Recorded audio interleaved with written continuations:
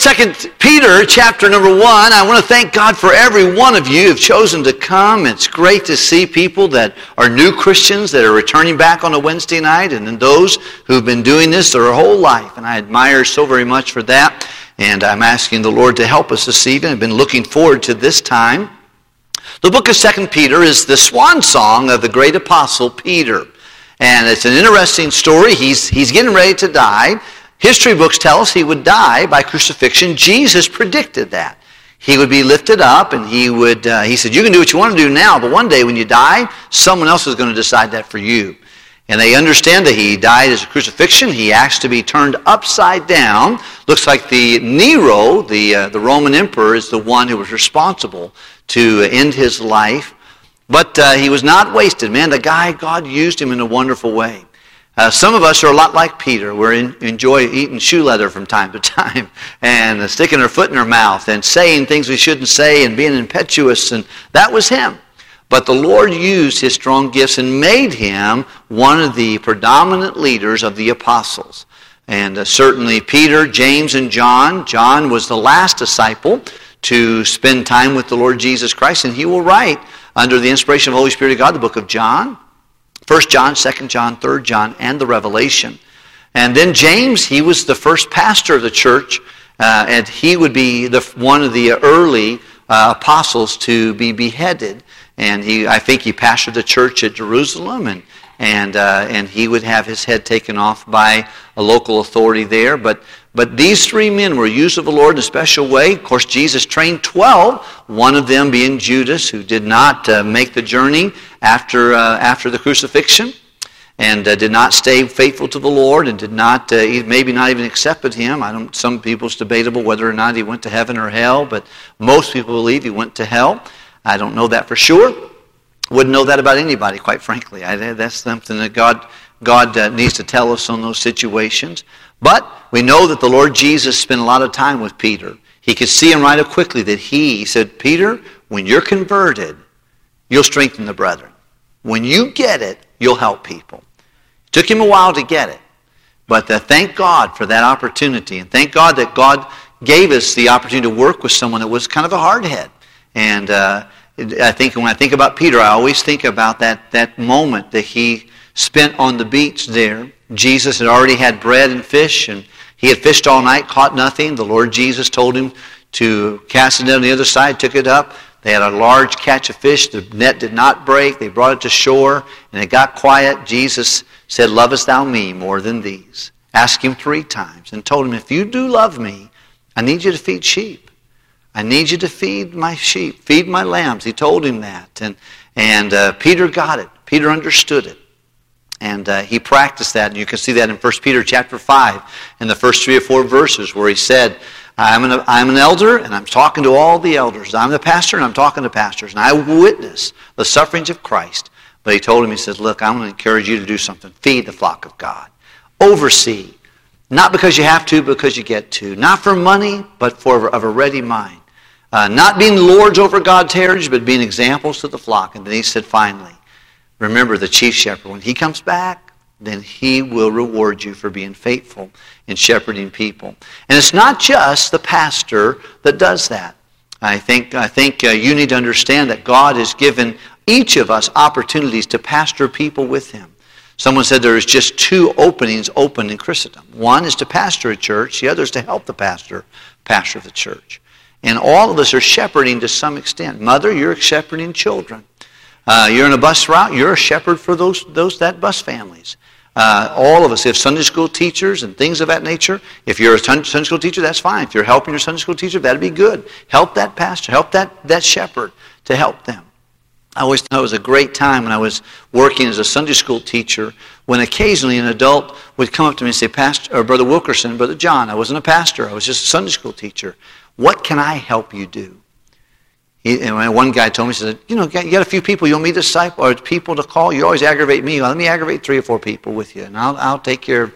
He would say, give me 3 or 4 names. I'll follow up with them. You're always visiting me. You don't have to visit me anymore. I'll be there. We'll get there. We'll help with the donuts. We'll help with the class. We'll be there early. Won't be late.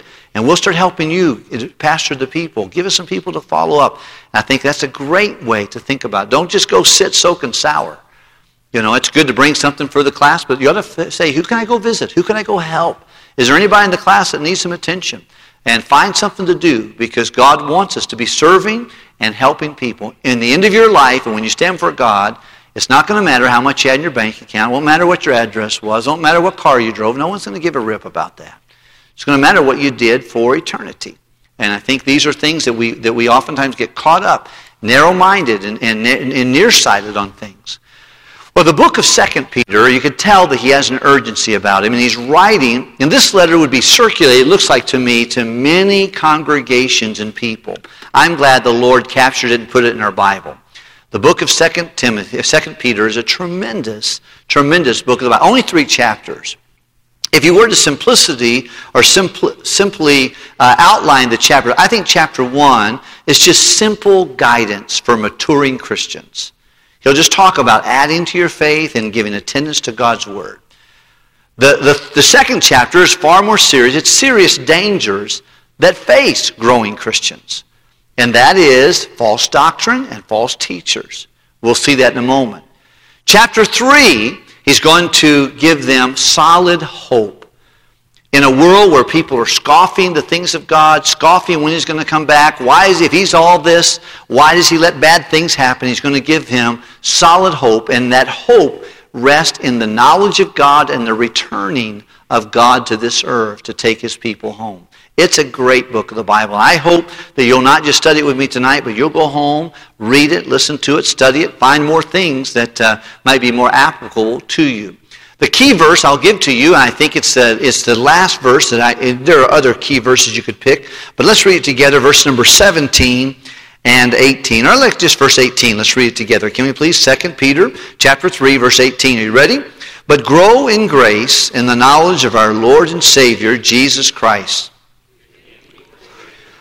And forever, amen. Father, give me wisdom, and just to share a few thoughts tonight from this wonderful book. There's no way. I'd love to go verse by verse, and there are many wonderful things, but we have a short amount of time. And I want to spend time talking to you this evening about some very important matters. Would you please help us? Thank you for the Word of God. Thank you for the people of God. What good people that you've given us in this ministry.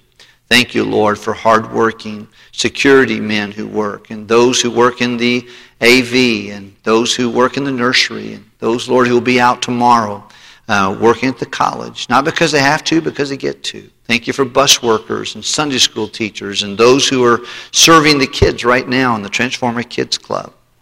Would you please give wisdom? Those who are being discipled, I pray you please help each of us tonight to see what your word says and apply it to our hearts and life. In Jesus' name, amen. Of course, that last verse says, grow in grace and the knowledge of our Lord and Savior. Grow in grace. I think grace simply is God's supernatural help. Grow in letting God help you.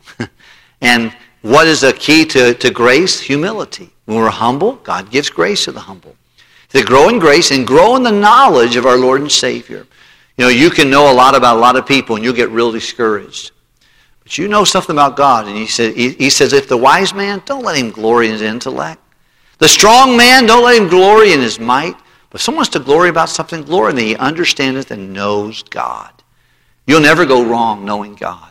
Jesus said, come unto me, all you that labor heavy laden, I'll give you rest. Take my yoke upon me and learn of me. You keep learning about the Lord, you're going to find he'll become your focus and you're going to grow. Pressuring your spouse to change will not work. Growth in Christ will work. Trying to get something done in a spiritual way or a tangible way or logical way, they may or may not give you your desired result. But I think learning to grow in Christ and learn about him is going to bring a lot of things through. And you're going to grow that way. I'm going to grow that way. May the Lord help us to do that. As we think about the outline, I gave you the simple outline, and that was a simple guidance, chapter 1, serious dangers, chapter 2, and solid hope, chapter 3. But let's look at the little breakdown here. Number 1, the breakdown of the outline, fortifying your faith. Chapter 1 rests heavily upon faith. Fortifying your faith, adding to your faith, attending to God's Word. Let's just look at a couple verses here. Verse number 1, can you look at it with me if you would please, of chapter 1. Simon Peter, the servant of the apostle of Jesus Christ, to them that obtain like precious what? Faith. With us, through the righteousness of God. How did you get the opportunity to obtain this precious faith? Through the goodness, righteousness of God and our Savior, and who is salvation possible through? Jesus Christ. Grace and peace be multiplied to you through the knowledge of God and of Jesus our Lord. Just think about how many times Jesus and God are referenced in 2 verses there. I wonder how many times we spoke his name today, typed his name out on a text, maybe in an email, wrote it in a note. You know, Jesus is something that needs to come across our mind's eye, off our lips, off our end of our pencils, off our fingers when we're doing text. Jesus should be someone we talk about. Here he says 2 verses and mentions Jesus 3 times, and God and the Father and those things. Just in a quick greeting, I think it's a good, wise thing for all of us to do. Verse number 3. According as his divine power hath given to us all things that pertain to life and godliness, through the knowledge of him, once again Jesus, that hath called us to virtue or glory in virtue. Read verse 4 with me, would you please? Whereby are giving unto us exceeding great and precious promises of the divine nature. Okay, just a couple things real quickly. I want to just remind you that the way we add to our faith is getting to know Jesus Christ. And there's 3 things about Jesus you and I need to focus on. Number 1, his person, who he is. Number 2, his power, what he can do. Number 3, his promises. And you can see that in those verses. You'll see those 3 words. You'll see his power and his promises. And then the Bible says that he's given me his divine nature. You know, a nature determines 4 things real quickly. It determines your appetite, what you like to eat. It determines your environment, where you want to live, what you want to do there. I think it also determines your association, who you want to hang around, and it determines your behavior. Your nature determines how you behave yourself. Dogs bark. Cats meow. Why? Because that's their nature. Okay? Lions don't want to eat grass. They want to eat meat. Why? That's their nature. Horses kick. Why? That's their nature. Birds don't kick. It's not their nature. It's not your nature determines your behavior. It determines your appetite. It determines your association. It determines your environment. And the Bible says when we get saved, we get a new divine nature. I have Christ in me, and I'm in him. The Holy Spirit's inside, and I have a new nature. It should make me have a different appetite. I'm not saying I don't have a worldly attraction. I have it. You probably have it. But boy, there ought to be something inside of us. You know, when a baby's born, 2 things happen real quickly. Number 1, they want to take intake into their mouth. I got to see Miss Priscilla Ferguson and Brother Dan. They have a brand new baby, Owen, and we're happy about that. And one of the things I asked them, I said, how is he eating? Oh, he's eating really good. Doing really good. You know, that's good because the whole time that little Owen has been inside of Priscilla, it hasn't wanted to eat anything in the mouth. But you know what changed that? Birth. As soon as that baby was born, it wanted to suck. It wanted a bottle. It wanted to take in oral food. Well, when you're saved, there ought to be an appetite change. That's just what happens. And then 2, when you become a child, you want to please and know your father. Even if your dad's not been all that great, you still wish you had a dad. I was talking to a man on the phone yesterday, and he was telling me about some challenges in his life. I said, well, tell me about your life. He goes, well, I don't know my dad. Or I did meet my dad, but I was 37 years old before I met him the first time. And we're not talking because he didn't do something I felt like he should have done. I mean, after all these years, abandoned me, and now he could have done something, been there at a special time, and I don't even know if I even want to talk to him. And I understand the man's thing, but you know, inside of his heart, he had a stepdad, but it didn't do the same. Because inside of anyone who's born wants a relationship with their dad, wants to please their dad, wants to be close to their dad, wants their dad to be pleased with them. And what comes in when we get saved. But your nature determines your nature, divine nature. And boy, that determines who I want to be around, my association. What kind of environment do I enjoy? What kind of food do I take in? Usually when someone is saved, genuinely saved, they have an appetite. They may not know everything about the Bible, but there ought to be something about that they want to know more about. I loved helping with the discipleship And I love taking time to go through discipleship. I was talking to 2 men today, and both of which have been saved and been discipled in this ministry, and they are just growing. It's wonderful to see them bright-eyed, bushy-tailed. You can tell that they're interested in the things of God. You know why? They're saved. But sometimes you and I forget the joy of being saved. And that is something he warns them about. He said, I'm going to remind you about this. If you've got this divine nature in you, I want you to look at verse number 5 and see what he tells us to do. And besides this, having this divine nature in the presence of God and the promises and the power of Christ, and besides this, would you read the next 3 words? Whoa! What does that sound like to you? Work. He said, look, if you're saved, you got to work. You don't work to go to heaven. Someone said it in a poem. He goes, I cannot work my soul to save, for that the Lord hath done. But now I'm saved, I can work like any slave, for the love of God's dear Son. We don't work to go to heaven. We work because we are going to heaven. Sometimes people take that verse of Scripture out of context where it says, work out your own salvation. You don't work to go to save, but if you're saved, it ought to work. I love the verse, and you do too, Ephesians 2:8-9. For by grace are you saved through faith. And that not of yourselves. It is the gift of God. It's not of works, lest any man should boast. But we're his workmanship. Verse number 10. Created in Christ Jesus unto what? Good works. That he hath before ordained that we should walk in them. He said, you don't work so you can get saved, but after you're saved, you should work. Everybody ought to have something they do with the Lord and for the Lord. And the Christian life is going to require some diligence. Now, here's what happens if we don't do diligence in our Christian walk. Now, he's going to tell us some things we've got to add to our faith. Let's look at it quickly, and I need to hasten. I'm getting bogged down in chapter 1, but I think it's important for us to see it. You're familiar with it, but I want you to notice a couple things. Verse 5, and besides this, give all diligence. Add to your faith. That's salvation. If you got this faith inside of you, verse number 1, that precious faith that came because of the righteousness of Jesus, if you're saved, add to your faith, what's the first thing? Virtue. That's separation. That's purity. Because you'll never grow past your willingness to separate. Proverbs chapter 18. Through desire, a man having separated himself. Seek is in meddle with all wisdom. You want to seek and meddle with wisdom? You want to grow? You better separate from things counterproductive to that growth. I love hearing Brother James Woozy talk about Hammond Baptist Schools, and he tells about the purpose of our schools, and they're threefold. One is, of course, certainly to pass on our faith to our children. To pass on our faith to the next generation. That's goal number 1.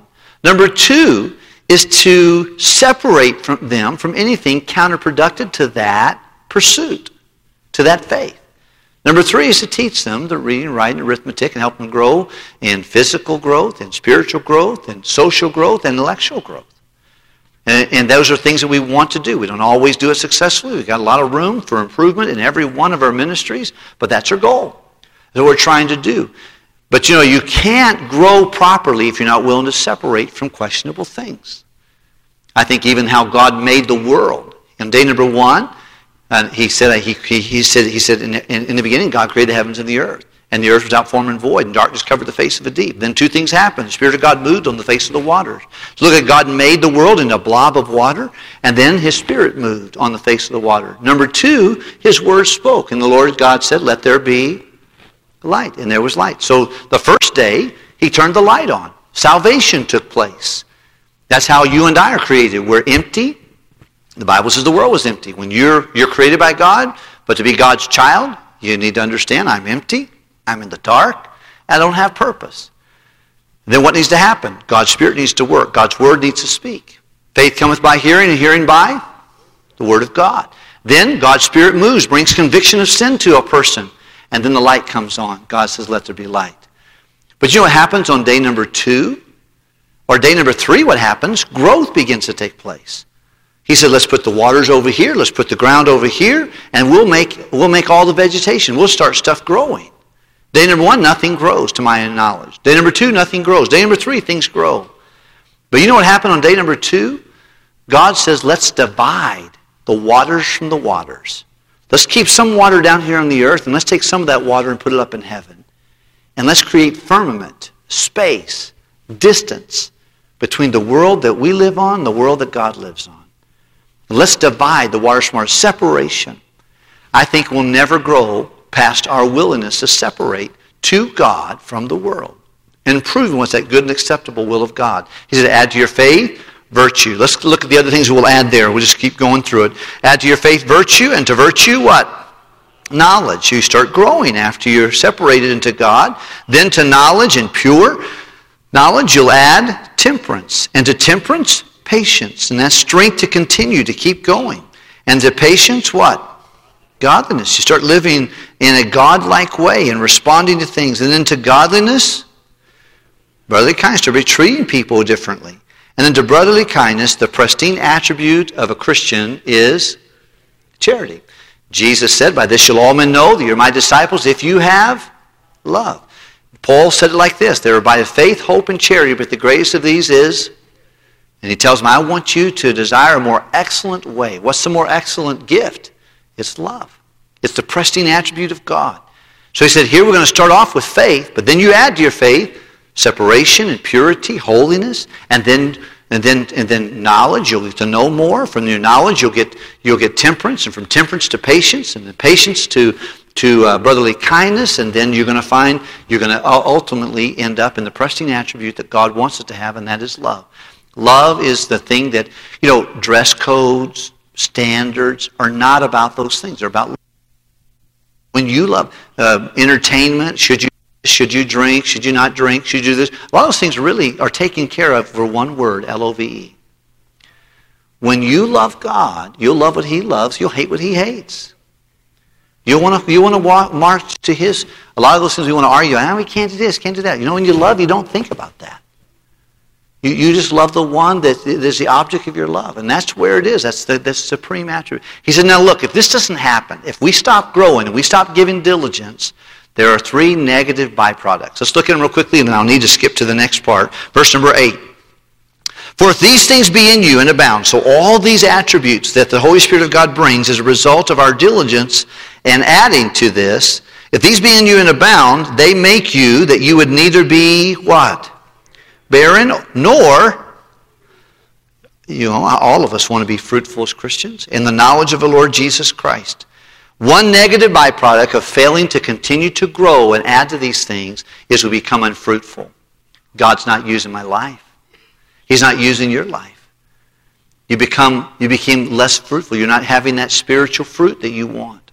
He said you become unfruitful. Let's look at the next negative byproduct of failing to grow and let the Lord grow through us. Number 9. But he that lacketh these things is what? And cannot?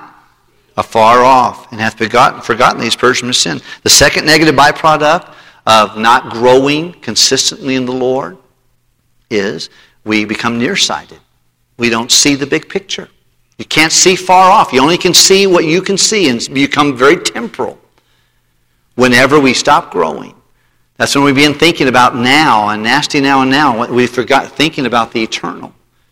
We don't see the big picture. We just see how it affects me right now.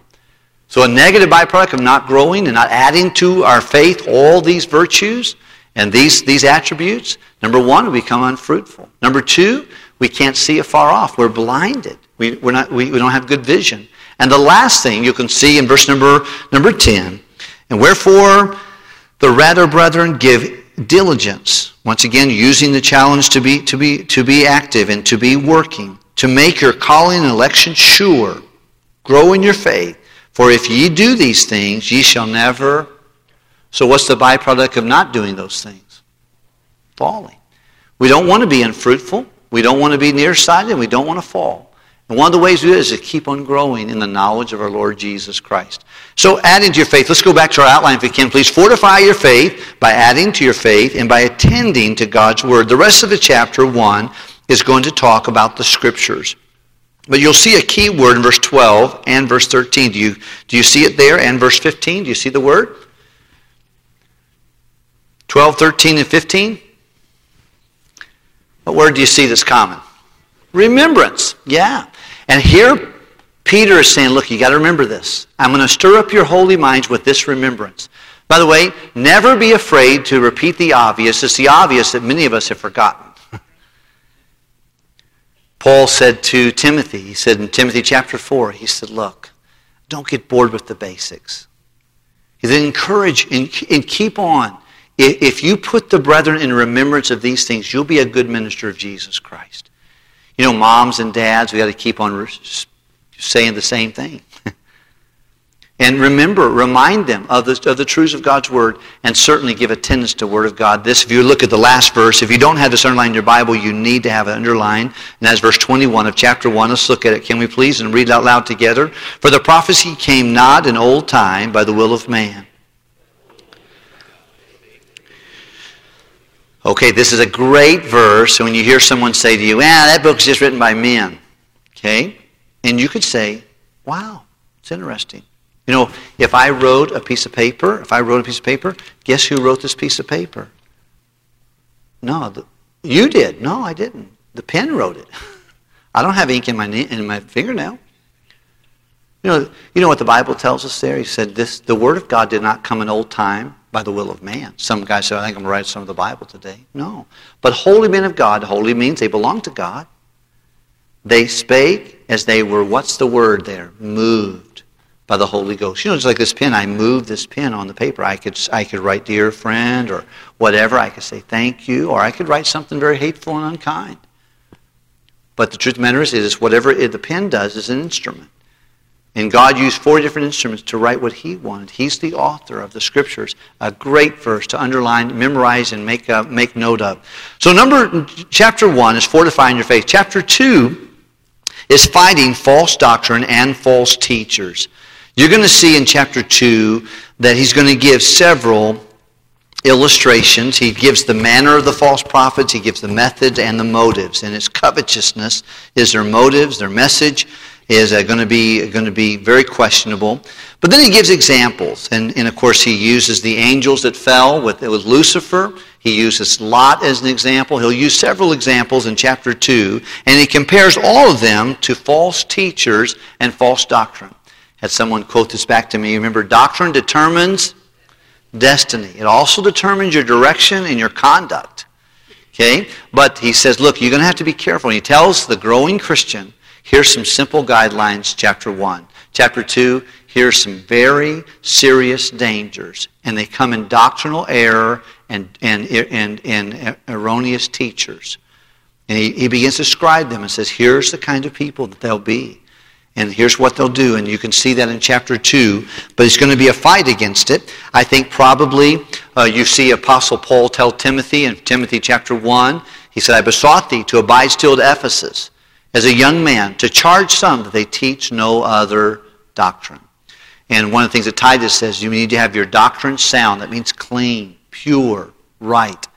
It's important that doctrine be clean. And there's a lot of teaching out there.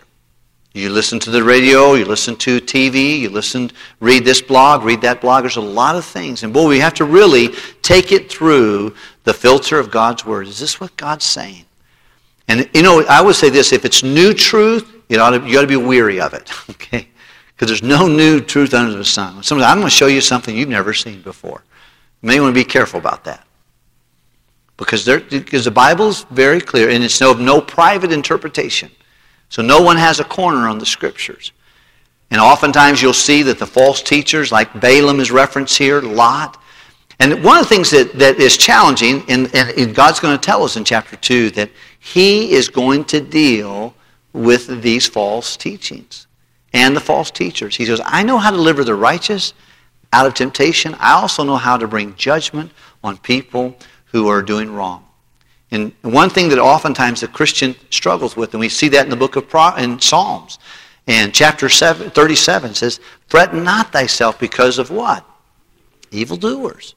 You see that it seems like wrong is right, and you see negative things happen, and boy, you can spend so much time getting so angry over injustices or perceived injustice that you see. May I tell you, God's a great equalizer. And it may not happen in your lifetime, but it'll happen on God's terms, and He will do that. But He's telling them, listen, fight against false doctrine. Ask yourself, when you read the Bible, you ought to ask yourself, is there a promise to claim? Is there a sin to avoid? Is there a principle to apply? Is there something God's trying to teach me here in this message? What do I need to know? Is there a warning? Is there a new thought to ponder? But stay within the confines of the Scriptures and be loud where God's loud and be quiet where God's silent. I think that's an important principle. Number 3, foreseeing God's agenda. Chapter 3 is that God gives us a little bit of a thought that God has in the upcoming plan. And by the way, you say, what's the world coming to? It's coming to the Lord. Okay? It's playing right into God's hand. You mean, the government leaders are doing that? Yes. They think they're winning, but they're not winning. It's going to come right into God's plan. And it is that way. And boy, I think we might want to spend more time trying to get the gospel to someone than trying to fight some of these things. I think we ought to vote where we can vote. I think we ought to do what we can do to influence our community. I was so glad to hear of Miss Jennifer Ruth running for Congress. That's great. And someone else ought to run. I think it's fantastic. But I will tell you, while she's running for Congress, she ought to be a soul winner. She ought to be influencing others for the Lord Jesus Christ and constantly on her heart. Because the greatest thing you can do is to humble yourself, to seek His face, to pray, turn from wicked ways, and seek the eternal purpose that God has for us. I think that's what we can do in this time. You see very little of the apostles. Peter, even though he got his head, he got crucified by Nero. James got his head cut off. They continually persecuted him. You don't see him spend a lot of time arguing against the government. You see him spending time getting people the gospel of Jesus. And they said, think it not strange when your faith is tried with a fiery trial. It's going to happen. It's going to go. But you'll see in 2 Peter 3 that the Lord really shows His plan. He says, you know what? This world's going to melt with a fervent heat. Everything you see right now, this pulpit, your car out there in the parking lot, the nicest house you can get, you know what someday it's going to do? An element's going to burn with a fervent heat. It's going to go into nothingness. And everything we see in this world, the most beautiful things, the most heinous things, is going to burn with a fervent heat. God's going to bring justice. He said, there's a lot of scoffers that have ideas what's going on. And they say, oh, you've said that for a long time. God's going to come back and fix everything. Going to come back fix everything. He said, why didn't He come back now? I had an old ornery neighbor one time that kept on saying, every time I see him, if your God's so great, why don't you come back and fix all this mess right now? You know, and that's what he would say. Or, why did kids get hurt? Usually he'd have about 17 Budweisers on his desk when he said that to me. He's a little bit goofy. But boy, you want to give God, say, what's wrong with God? You know what the Bible says? God is not slack concerning His promise, as some men count slackness. But He is long-suffering to usward, not willing that any would perish, but that all would come to repentance. I remember sitting with that guy a couple years later in the hospital at St. Mary's Hospital in Long Beach, California, and all of a sudden he was ready to listen. He's ready to listen and accept the gift of eternal life the best way I could explain to him. I hope he did. But the thing that burdened me, I thought about how arrogant he was over here with his Budweiser and sitting in his living room, but how humble he was in the hospital room, asking God to have mercy on his soul, forgive him.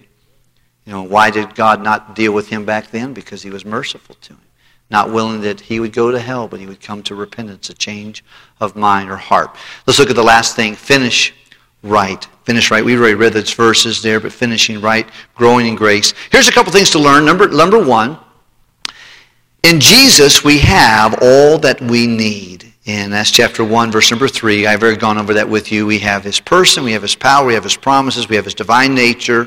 Now we need to go to work. Number 2, God does deal with sin and rewards righteousness. Look at just a couple verses there, if you would please. Chapter 2 and verse number 3 and 4, the Bible says, for through covetousness they with feigned words make merchandise of you, whose judgment now of long time lingereth not, and their damnation slumbereth not.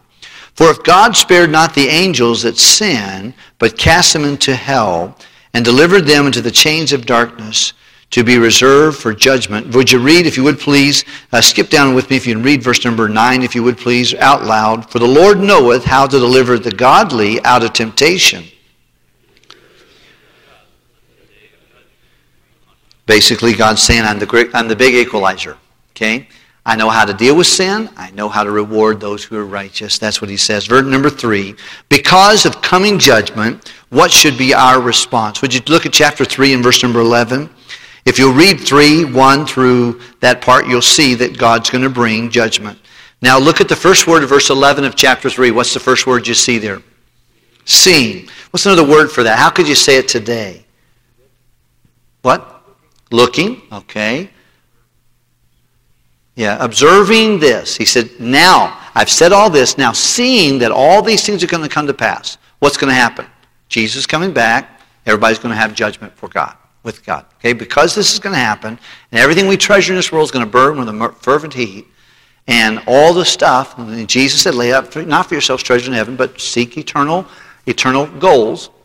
Seeing this, verse number 11, that all these things shall be dissolved, using a scientific term there, what manner of persons ought ye to be in all holy conversation and godliness? So he said, realizing that life is short, eternity's long, stuff, you're going to leave everything back with you when you leave this world. He said, you might want to live holy and godly in this life. It's his motivation. We ought to be dedicated. And then verse 14, would you look at that one, please? Here's another admonition. Verse number 14, wherefore, beloved, what's the next word? Seeing or evaluating what I've just now said, that ye look for such things, be diligent, that ye may be found of him in how? Peace. Are you at peace right now? Am I at peace? Without spot, clean, and blameless in a wicked world. Because of the coming of Christ, should be dedicated and diligent. Number 4, we should keep growing in grace and the knowledge of our Lord Jesus Christ for his glory.